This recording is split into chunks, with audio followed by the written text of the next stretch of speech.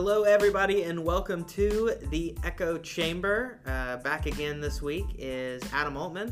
Good evening. And we are still missing Pierce Conway. He's just getting too important with his sports stuff.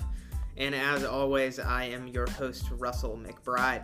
Can we just clarify? He doesn't play sports.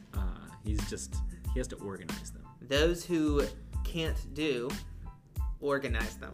Is that the phrase? That's very close. Right. Okay. So we don't have any follow-up from the previous weeks, but we're going to kind of tackle a difficult topic this week, and it's going to touch on some different ideas in society that I think could fall under kind of the culture war as it's labeled by the left and the right. But we're going to talk about Uighurs, China, and kind of American companies' reactions to all of this that's going on. So just to give you kind of a quick overview, the Uyghurs are a Muslim group in China. And do you remember the province? I don't remember the exact location. I struggled to pronounce the word, because I don't want to get canceled like that professor did, but also because I just don't want to offend anyone with my horrible pronunciation. So there is a particular province in China where a lot of the Uyghurs are located. However, China has been cracking down on the Uyghurs as a people group. Over 1 million Uyghurs have been put into camps of some sort. China is a communist government, so our knowledge of what's going on is limited. There is evidence from aerial photography, stuff like that we know they're being put in camps. We know they are kind of being blamed for terrorist activities. Early in the 2000s, China's been using that to crack down on them. There's a lot of restrictions that they have. Now, this is true for a lot of people in China, but specifically with the Uyghurs, they have to download an app that allows the Communist Party to track everything about them. They can track who they're talking to, what they're doing, where they're going. Each Uyghur family is assigned a Communist Party representative who drops in on them randomly. They check in on them. They also give gifts to their children to kind of continue with this propaganda. And it would seem from an outsider's perspective, we talked about this in my Holocaust class, that a lot of people would say this is a genocide, and maybe of a different type than the Holocaust, but it's a genocide because it seems clear that the Communist Party in China would like the Uyghurs to not exist, and they are taking steps towards that. It might not be mass killings. At least we have knowledge that potentially a lot of Uyghurs are dying, potentially being killed, but not maybe to the same extent. But they are trying to remove this group from their country. Yeah, and this is like a trend that China has been doing for a long time, that they're trying to control the culture over there. And so this is manifesting itself in the form of persecution against these Muslims, Chinese Muslims, but also with Christians as well. Any kind of religious group, the Chinese government does not want people worshiping anything other than the state, really, is what it comes down to. And so if you go to China, you would probably see that there are churches there, but they're very state-directed and state-led, and they edit certain passages. They limit certain church practices. And so that's undeniable. It's undebatable. The Chinese would tell you that they're not doing anything wrong. But at least by our Western democratic standards, it's what we would call a clear violation of our rights. And so, yeah, we don't really have the evidence yet of any kind of mass killings, like you said, but it is something that could, at the very least, we could see it escalate into that. Right, yeah. Absolutely. And I think it's something, like, I even noticed this in myself, as China goes under the radar so much. Like, we talk about North Korea, and we talk about Cuba, and we talk about Venezuela, and all these countries where, there's crackdowns by the government and limited freedoms and limited information and knowledge. And we don't seem to think about that very much with China. We see them as the place where our computers and our phones are made, and they're a huge economic superpower. And we just don't acknowledge kind of how much their government restricts the freedom of their people. Yeah, let's just say it, like, their propaganda wing is brilliant. Really just a brilliant job, and I'm not saying that to praise them. I'm just saying very effective. Like, I go back to the 2008 Beijing Olympics, And I remember watching that opening ceremony, and even I was just captivated by it. I'm like, wow, China's this modern country. Look at them go. And then you find out all the stuff that went on behind the scenes, and you realize that, oh, it's the same old communist country. Right. I mean, they're just very good at it. They've made themselves necessary. I mean, isn't that the best way to stick around, is you make yourself useful? And China's been useful, whether it's for labor or in tech or in investment. Yeah. Like, they've figured it out, and they've executed their plan very well. And I feel like a lot of people, and we're getting a little off topic. We'll come back in a second, I promise. But a lot of people kind of thought early on, maybe early 2000s, well, China eventually is going to open up more. Their economy's growing, but eventually it's going to hit this ceiling where they need to open up to capitalism. They need to open up freedoms in their society. I feel like what we've seen the past few years is China's still exploding economically, but they're cracking down more. Hong Kong being a great example, right? They're actually limiting capitalism and the economic freedoms of their people, but they're still growing because we depend on them. The United States does, at least. Yeah, there's some interesting things economically that they're doing. Shout out to a former student, Ben, if he's listening. But they've been very successful, very innovative in a lot of things. And yeah, I think what they're doing is they're using that economic success as a way to basically convince their people of, hey, we're going to do this, but you're okay with that because we provided you with these benefits. So I think they even are able to use that economic success as a means of carrying out their other more nefarious projects. Yeah, so let's get into that. And I think it's important to note at the beginning, we're going to kind of take the angle or the perspective of how America and American companies are responding to this. But I want you to look up this Uyghur situation. I'm going to post a BBC article down below. I want you to do your own research. I'll tell you, in my Holocaust class, pretty much 100% of the students, after we researched the definition of genocide, the 10 stages of genocide, every single student said, this is a genocide. If you look at the definition, if you look at the information, I think we can say it pretty clearly that way. As always, we want you to go look at the facts. We want you to take a look at the information and decide for yourself. But we're going to kind of approach this as we know it, and we've looked at the information, and that's where we land. Would you say the same thing, Olmans? Yeah, I mean, I haven't followed it as closely as you have, and of course you have the class that relates perfectly with this. But generally speaking, I'm on the same page, I think. Yeah, so let's first start with Disney. Now I'm going to give you the first situation. So Disney announced, I don't remember when it was, but they announced they'll no longer be filming anything in Georgia. Now the reason was because an abortion law that was passed on the books in Georgia. Okay, so they've said we're not going to film in this state because we disagree with this law. So what are your initial thoughts on that, Olmans? So again, I think so. Really, we're talking about is corporate activism, right? And this does initiate an eye roll for me. Like, of course, as a business, you should be free to determine where you want to do your business. So I don't really have a problem with them saying, in Georgia, I don't want to do this because of whatever laws there are. I actually don't have any problem with that. It's more so where we're heading here in the discussion of, okay, do you really believe that it's so bad, that law, that you shouldn't film there? Or are you just trying to score points now with a certain demographic? Right. And here's the question, right? How many people are suddenly going to cancel Disney Plus or not go watch Disney movies because they learned Disney is not filming in Georgia? To me, it's got to end up being a net positive, because I could see more people saying, well, I'm going to watch Disney because they took this stance, as opposed to people saying, I'm going to cancel Disney. Yeah. So where this conversation is leading is Mulan came out last week or 2 weeks ago. We get to the end credits, and all of a sudden a bunch of articles start getting written that at the end credits of the Mulan Disney film, they have thanked multiple Chinese Communist Party companies. They did a lot of their filming in the area of where the Uyghurs are located, and they specifically thanked a communist company that has been a part of a lot of the interning and the actions the Chinese Communist Party is taking against the Uyghurs.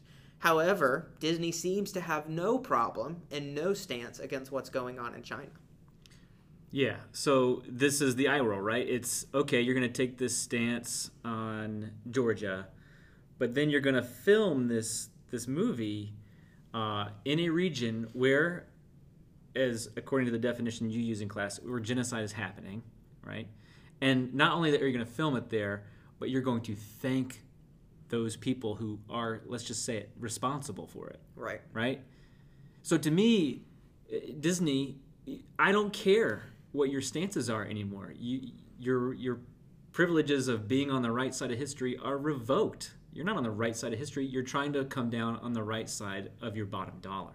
Right. Right.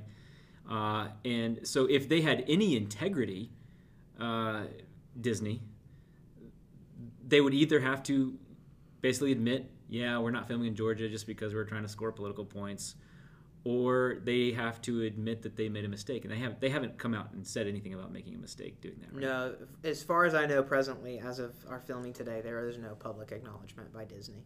Yeah, so it's just frustrating because there are movements that are going on right now, not just the ones that Disney is involved with in Georgia and whatever, but it just delegitimizes them to me.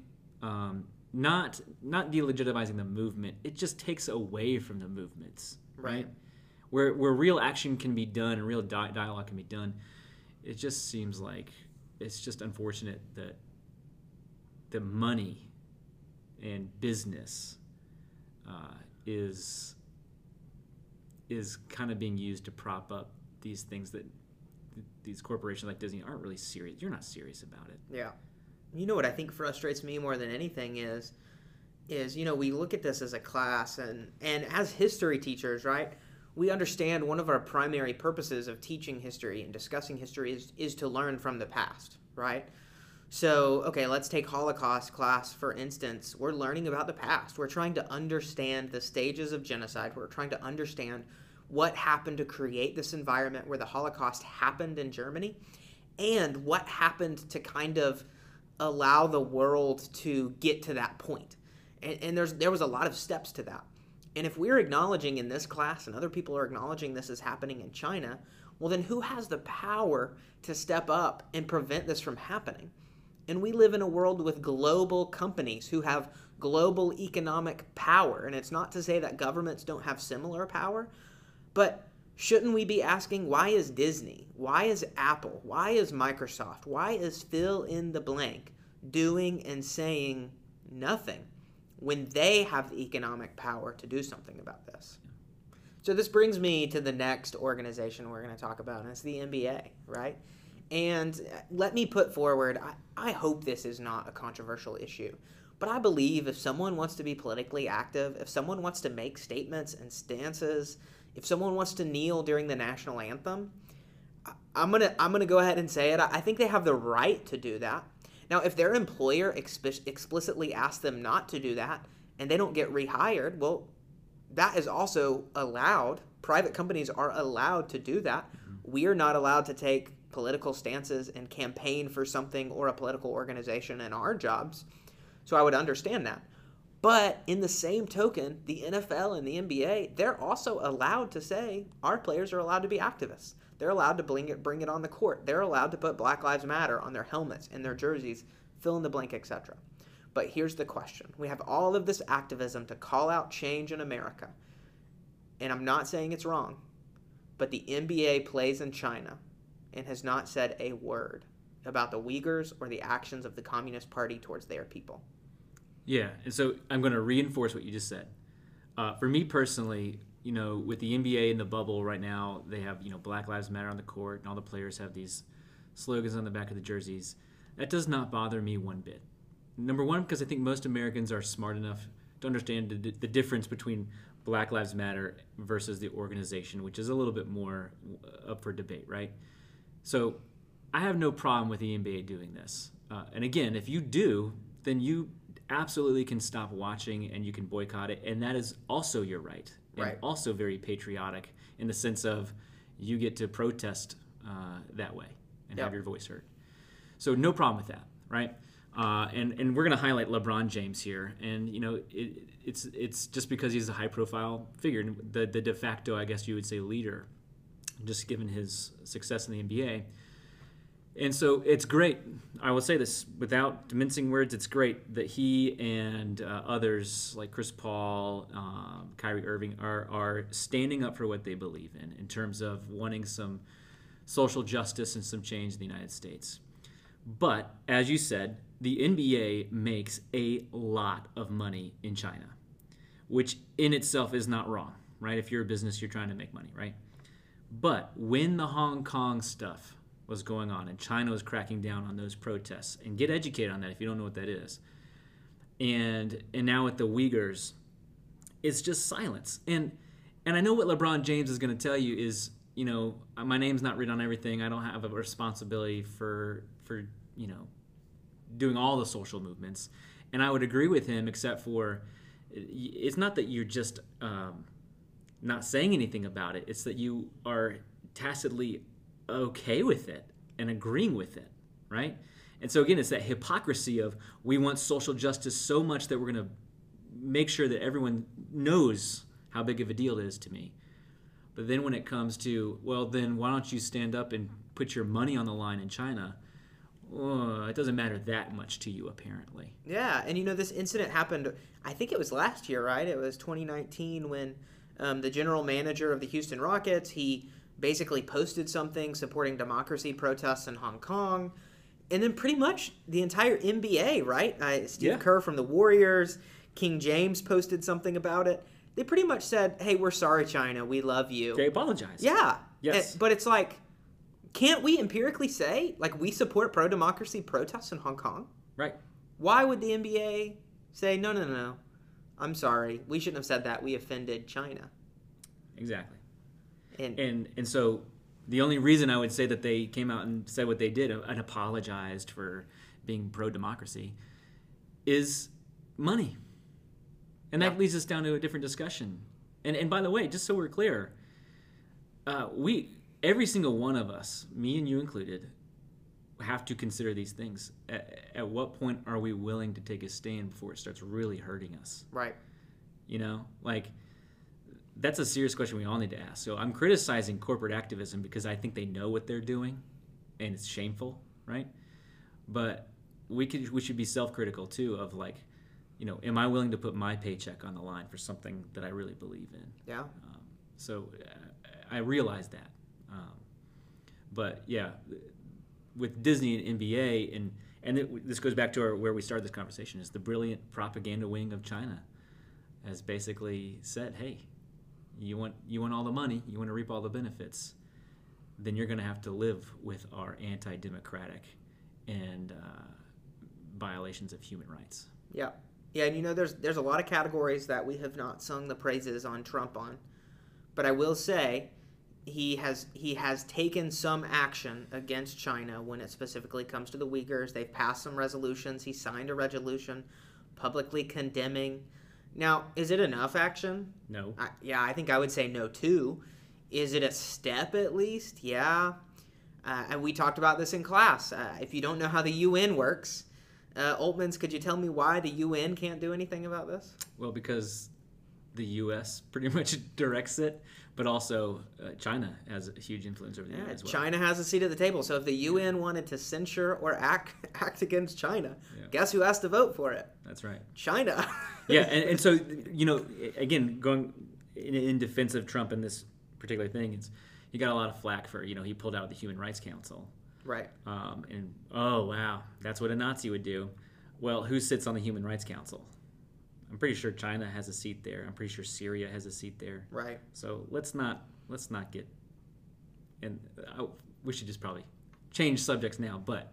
Yeah, and, you know, we're about to move on, but I want to encourage you to research this. I want to encourage you to stop allowing companies to score political points on behalf of your political beliefs, and just try to understand what these companies are doing. They're trying to take advantage of our feelings. Yeah, you're a tool. You're a means to an end for them. Yeah, and if it made sense for them to switch completely their position on this social justice movement, they would do it in a heartbeat. Absolutely. In a heartbeat. Yeah. So I think watch the situation. Watch the situation. Figure out what you can do. and at least have these conversations with your friends, your neighbors, your family. Let people know about what's going on, and hopefully if we bring enough attention to this in the United States, hopefully our politicians, although they notice, hopefully they'll pay a bit more attention. And I think there's a couple maybe we should draw attention to. Marco Rubio is one of them, who has done a lot of efforts to bring attention to Hong Kong and the Uyghurs. And in fact, I think he's actually banned from traveling to China now. There's a couple senators and congressmen who are. So there are people doing this work, but figure out how we can partner in that and maybe get more knowledge of the situation. Yeah, and just to know what's at stake, China has advanced in this manner pretty easily over the decades. And the more we let this kind of go, what's going on there, the worse it gets. Yeah. We as a nation are in a position to where we can take a stand and we can, kind of hold their feet to the fire, if you will, but not if they continue along the line they have been. So I do think that's an issue that voters should be aware of. Not for I'm not advocating for a certain candidate, but those are things you want to hear politicians talk about. See where they stand on that, because I think it's a really serious issue. China's no small thing. They're not just an economic friend. There's a lot more to the story. So yeah, absolutely. So I know we had a serious topic today, but we like to have our fun here at the end of the podcast. So Altman's had a discussion topic in his class, and I'll let him bring it up. It led us to something else we're going to do, but let's start with this one. Yeah, I would say it was a shocking moment for me. We're trying to build relationships on a computer, and so I think it was my fourth period. I had asked the question, Moe's, Qdoba, or Chipotle? And I was just in shock over how many of the students... hold on. I'm going to count down, and you say your answer. Okay, you ready? 3, 2, 1. Chipotle. Oh, my gosh. What? Definitely not Moe's. You can't even say it right. We should have gone with definitely not Moe's, right? Okay, fair enough. The rice is undercooked. The chips are they really chips? I don't even know. The food was made before 10 normally, I think. Yeah. So what is it you like about Chipotle? Chipotle is always fresh. You can literally see them cooking the steak in the background. Okay. I love that cilantro rice. They introduced cheese dip, which was a hot mess, and then they reintroduced the white queso, which is very good. So there's no reason to go to Moe's anymore, in my personal opinion. Well, yeah. So I like Chipotle, other than the listeria outbreak or whatever it was. Okay, they have handled that issue. But Qdoba, no listeria outbreak, so that's a check mark in their column. The queso is free. I will give you that to add onto your burrito. Yeah, I just like their rice and their meat's good. I would say the meat from Chipotle is better. Yes. But yeah. Anyway, but that's not not that the you point. Can get steak right now. Right, but hopefully you're not saying Moe's because that's just. So your class said Moe's. That was like most of them. Most of them. Yeah. So if I'm gonna give Moe's anything, I think it's the double stack or the stack or whatever. Okay, it's like the tortilla with the taco shell on the inside with your rice and chicken and queso. It's a game changer. It's like $9 and I'm pretty sure over 1,000 calories. But yeah, no thanks. If you're gonna eat there, it could be worth it. Okay, so let's continue with this theme. Let's figure out kind of where we maybe align or misalign. So let me start. It's Friday night. You're ready for your traditional Mexican restaurant to celebrate the end of the week. What do you order every time? 3, 2, 1. ACP. That's right. Yeah, absolutely. I've been on an ACP kick lately. Yes. I will acknowledge that is a very stereotypical thing that I order. It is not at all Mexican food. It is just literally rice, chicken, and cheese. Yeah. Oh, 1, 2, 3. What does your wife always order? Ready? 1, 2, 3. Tortilla Enchiladas. Chicken soup. Oh, what? Are you? She doesn't always get that, but that is one of her go-tos. Wow. Okay. All right. Enchiladas. Okay. Do you guys ever split? No, I don't like corn tortillas. So we split one time. It worked out okay. I didn't feel as guilty about myself eating 5 bags of chips and a meal. But I do eat a lot of chips. But, yeah. Okay, your turn. Okay. Well, this is an easy one. Beach or mountains? 1, 2, 3. Mountains. So we got that. So I like the beach. I'll go to the beach once a year. If I want to get sandblasted, I prefer the mountains. If I'm trying to get paint permanently removed from me. Now that we have children, when we leave the beach, if there's not a pool, It's like an hour and a half of like detox from bathing and washing and sand and sweeping, and It's a so lot. bad. All right. So we're 2 for 2. 2 for 2. Okay. Right. Here's a classic one: Coke or Pepsi. 3, 2, 1. Root beer. Root beer? Absolutely, 100%. That wasn't even an option. It didn't need to be an option. I thought you would have known what's better. Root beer? I mean, I'm not against root beer, but that's... Okay, if you have odd. not had Virgil's root beer and you're a root beer fan, go check it out. It's in your like craft little drink section of the grocery store. Oh, you're bougie. Virgil's root beer. Virgil's Special root treat. beer. Special But treat. those are probably the root beer. If you get like a real root beer, it is better than your A&W. And That's stuff. what your Virgil's is. Peyton Manning or Tom Brady? 3, 2, 1. Peyton Manning. Yeah. That is right. Absolutely. Tom All the Brady. haters, just All right. forget about it. So here's one: Peyton Manning or Phillip Rivers. Oh my 1, gosh. 2. I'm not even going to 3. justify Phillip that. Rivers. Peyton Manning. No, Phillip Rivers is. You NC State fans. Listen, there is no denying. I mean, people do deny it, but if you look at the stats, there's no denying that he's probably the best quarterback this generation's ever seen. Fair enough. On the topic of football, I saw a great tweet last night from the Kansas City game. They're limited to like 17,000 fans. Someone posted a picture. I mean, it looks like an empty stadium, and they said, "Really crowded night here at the UNC game." Oh.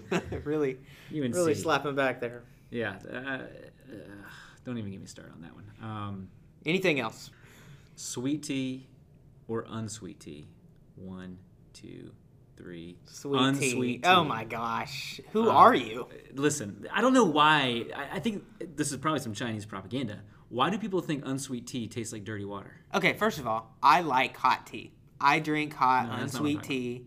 I like relaxing at night with a glass of tea. Ooh, some Why are you oolong. drinking cold, unsweet tea? It's refreshing. Oh my gosh. Just get water. No, the tea has a flavor to it that I like.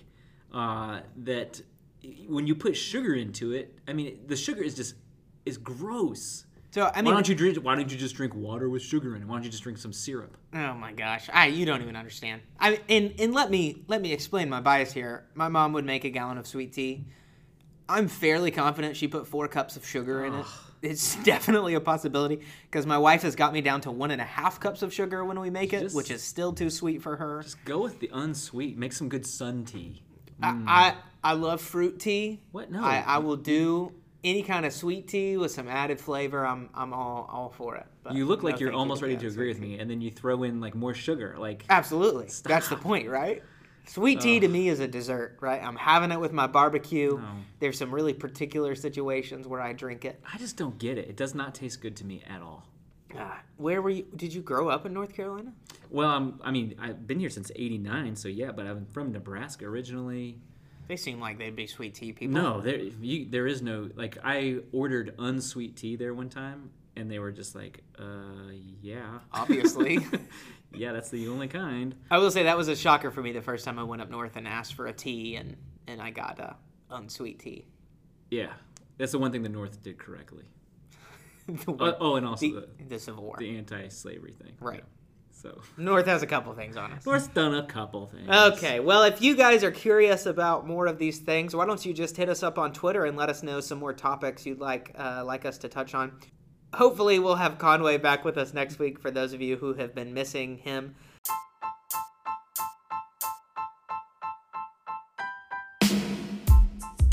Thanks again, Adam Altman. Okay, Conway in the podcast or not? 1, 2, 3. Not. I'm kidding. We love you, Conway. Adam and I are much too similar to do this alone.